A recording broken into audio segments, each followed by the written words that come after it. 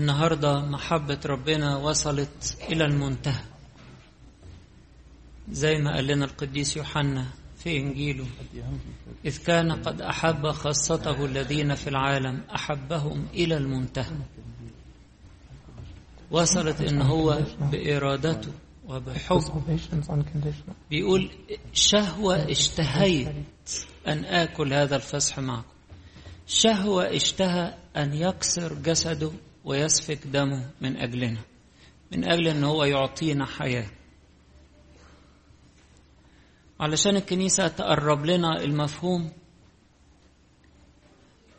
قريت علينا في الساعة 9 النهاردة قصة ذبح إسحاق ابن شيخوخة إبراهيم، ولده هو 100 سنة، وابنه الوحيد من زوجته سارة، وابنه ابن الموعد اللي انتظروا عشرات السنوات.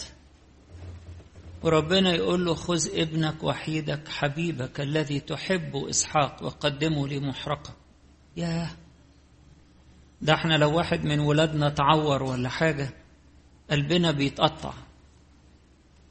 ده هيروح يقدم ابنه ذبيحة على المذبح، يحط حطب ويولع نار بعد ما يذبحه، يقدمه لربنا.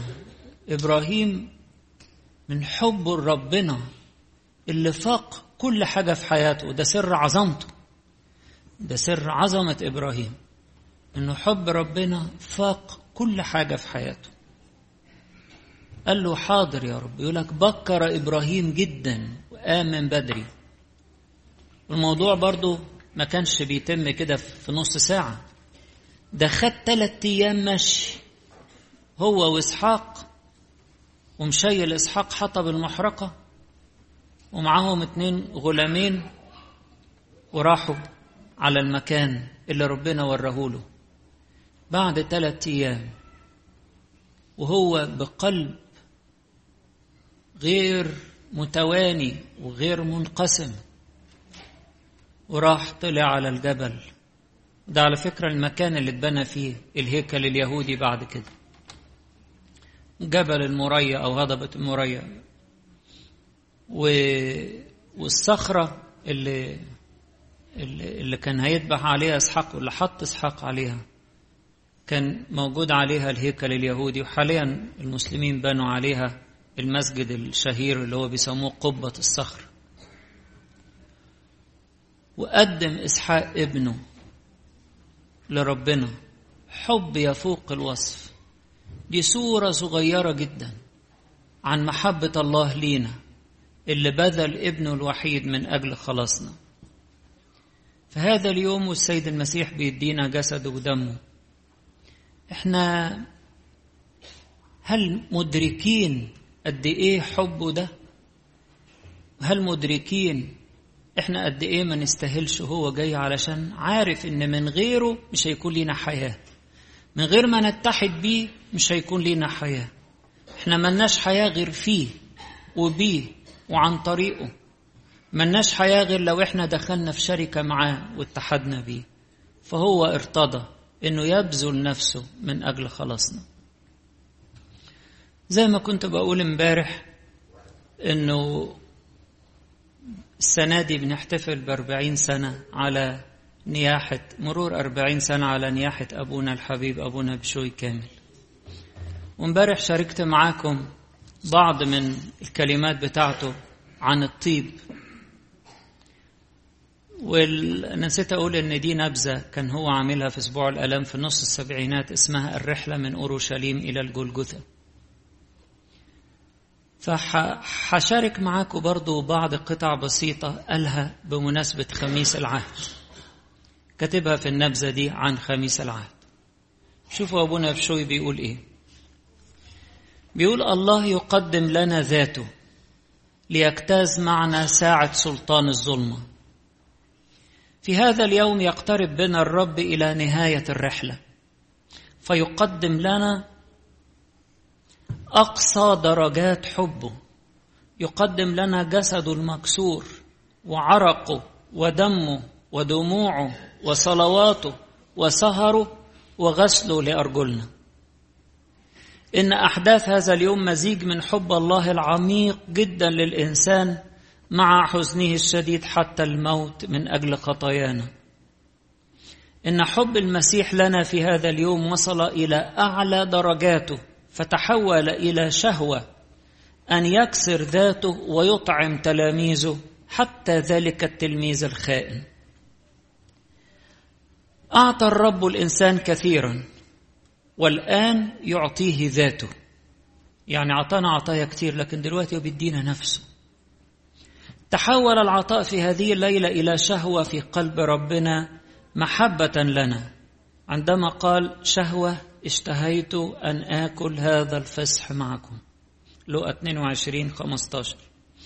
كأن الرب يقول لنا: لا يكفي أن أموت لأجلكم وأخلصكم، بل أكثر من ذلك أن أكون لكم طعاما فتحيوا بي وأضمن لكم الحياة. جسدي هو الحياة، هو عربون الميراث الأبدي، والذي يأكلني يثبت في ويحيا بي، وأنا أقيمه في اليوم الأخير. دي في يوحنا 6:54. لم يكتفي الرب أن يكون الصليب منبعا للشفاء والغفران والخلاص، بل أراد أن يكون جسده لنا طعاما. لك المجد يا رب. بعد كده نقل على نقطة: وقبل العشاء غسل أرجل تلاميذه. وبيقول إيه؟ بيقول: يا أحبائي، لسنا اليوم واقفين عند أقدام الصليب متأملين فيه، ولكن نحن الآن مندهشون من الواقف عند أرجلنا ليغسلها. إن التأمل عند أقدام الرب، يعني لما يجي الإنسان كده تحت الصليب ويقف يتأمل، أمر سهل يقبله الإنسان العادي. أما التأمل في الرب الواقف تحت قدمي أنا، أمر غريب لا يقبله الإنسان العادي إن لم يعطى نعمة الانسحاق العميق جدا أمام الرب. يعني أنا مش صعب إن أنا أستوعب إن ربنا يبقى تحت رجلي، شيء فوق الاستيعاب، إلا إذا الإنسان فعلا خد من ربنا نعمة الاتضاع والانسحاق الحقيقي عشان يحس بهذا العمل. يا للعجب، الرب اليوم عند قدمي في خدمتي يغسل وسخ رجلي. إنه يجبرني على الاتضاع والانسحاق. وساعات ما يكسرش كبرياء الإنسان إلا لما ربنا يتضع تحت رجليه.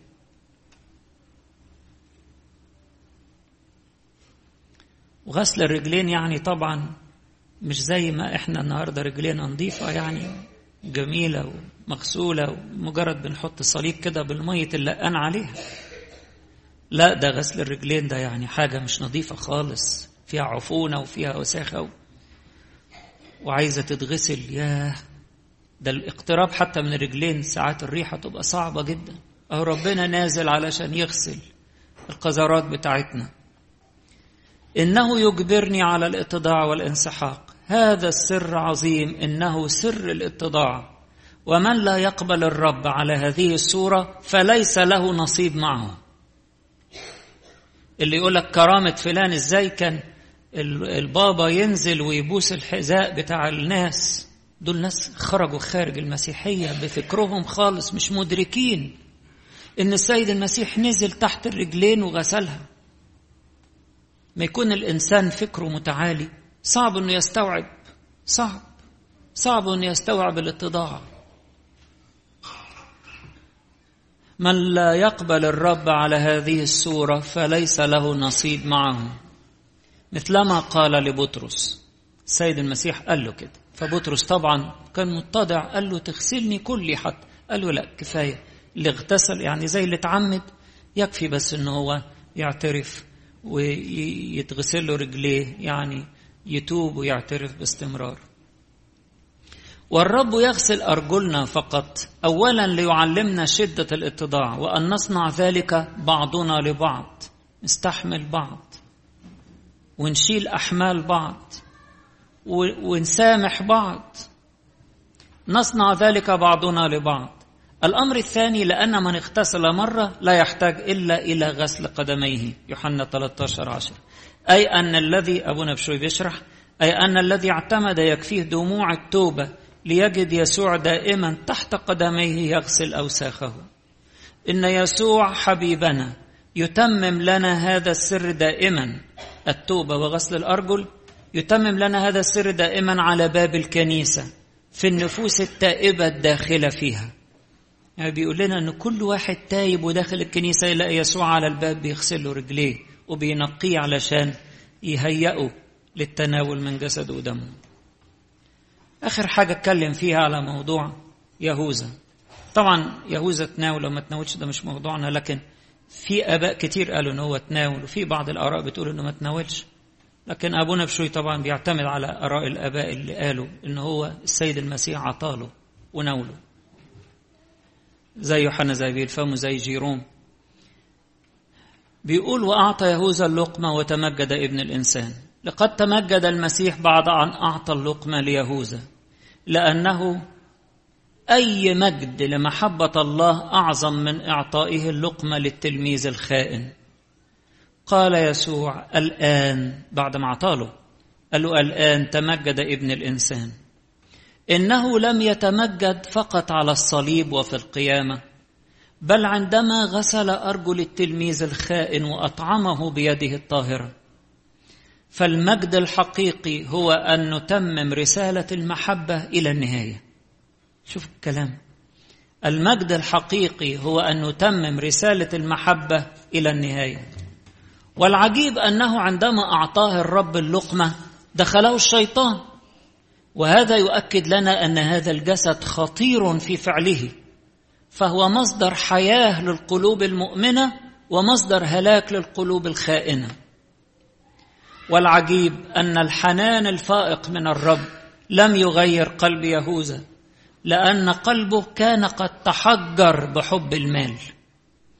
ألم تقل لنا الكنيسة في بداية الصوم في أول الرحلة بيلمح على الأسبوع الأول من الصوم،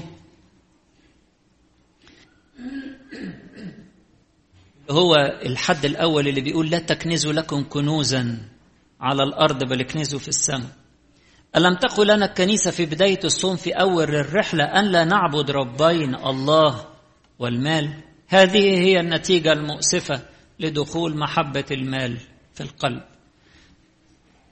فقلب يهوذا كان تحجر بمحبة المال، حتى بعد ما المسيح غسله رجليه وأطعمه بيده برضه ما قلبه متغيرش، أن محبة المال كانت مسيطرة عليه تماما. آخر حاجة برضو هشارك معكم حاجة من أبونا بشوي وبيتكلم على العبور بالدم. زي ما أبونا كان بيكلمنا في الإنجليزي أن السيد المسيح صنع معنا عهدا جديدا بدمه، ولما ناول التلاميذ الدم قال لهم خذوا اشربوا منه كلكم، هذا هو العهد الجديد بدمي. بيقول أبونا بشوي العالم كله وقع في قبضة العدو، وطرد الإنسان من الجنة ليسكن الأرض ويعمل فيها وفي وسط أشواكها. كلمة الله الذي أخذ جسد أبناء هذا العالم حمل العالم في جسد بشريته وعبر به هذا العالم في معركة شرسة مع رئيس هذا العالم حتى تسربل ثوبه بالدم. زي ما جاب من سفر الرؤيا 19 بيقول على السيد المسيح وهو متسربل بثوب مغموس بدم ويدعى كلمة الله. وأيضا في إشعياء 63 لما قال من هذا الآتي من أدوم بثياب حمر المتعظم بالبر أو المتكلم بالبر والعظيم للخلاص، فقال أنا دست المعصرة وحدي ولم يكن أحد من الشعوب معي. فهو دخل في معركة مع رئيس هذا العالم حتى تسربل ثوبه بالدم، وبالدم داس الموت بالموت وعبر بالذين في القبور إلى الحياة الأبدية. هذه هي كانت رحلة العبور التي كانت في قصد الله، أخذت صورا مختلفة عبر الزمن الطويل. ولكن في كل مرة لم يكن العبور يتم إلا بالدم. ويختم ويقول بعد ما شرح قصة خروف الفصح، يقول: هكذا ارتبط ذهن الإنسان اليهودي بأن الحياة التي يحياها اليوم هي بسبب الدم الذي كان على الباب، فبدون سفك دم لا نجاة، وبدون سفك دم لا تحدث مغفرة. ويقول لنا كلمة نحطها في جوه قلبنا وعقلنا: ينبغي أن يسيطر على هذا الفكر على حياتنا، وهو أن حياتنا اليوم ما هي إلا ثمرة دم المسيح.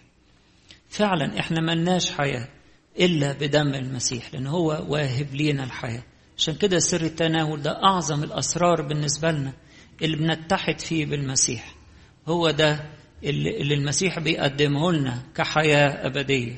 قد إيه نكون مستعدين، قد إيه نكون خاشعين ومتضعين للي نزل تحت رجلينا النهاردة، قد إيه نكون بنصلي وبنقول له: يا رب إحنا غير مستحقين، لكن أنت يا رب اللي تدينا النعمة وتحل علينا بروحك وتطهرنا، تدينا روح توبة يشتعل في قلوبنا يحرق كل أشواك الخطية.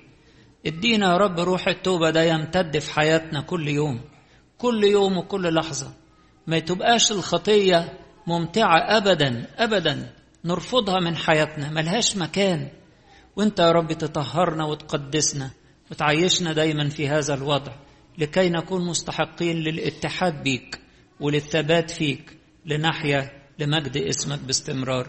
زي ما بنقول كده في الصلاة اللي هي قبل التناول، ان احنا نتناول من أجل إبادة كل ما هو دنس، ولإماتة أهوائنا الدنيئة، وللعمل بوصايا المسيح المحيية، ولشفاء نفوسنا وأجسادنا من كل خطية، وللثبات في المسيح، ولحلول روحه فينا والاتحاد به، علشان نمجده في حياتنا. وفعلا يعرف الجميع أننا تلاميذه، لأن احنا عايشين بالحب، عايشين بالاتضاع، عايشين منورين بالمسيح اللي فينا. له كل المجد والكرامة إلى الأبد. آمين.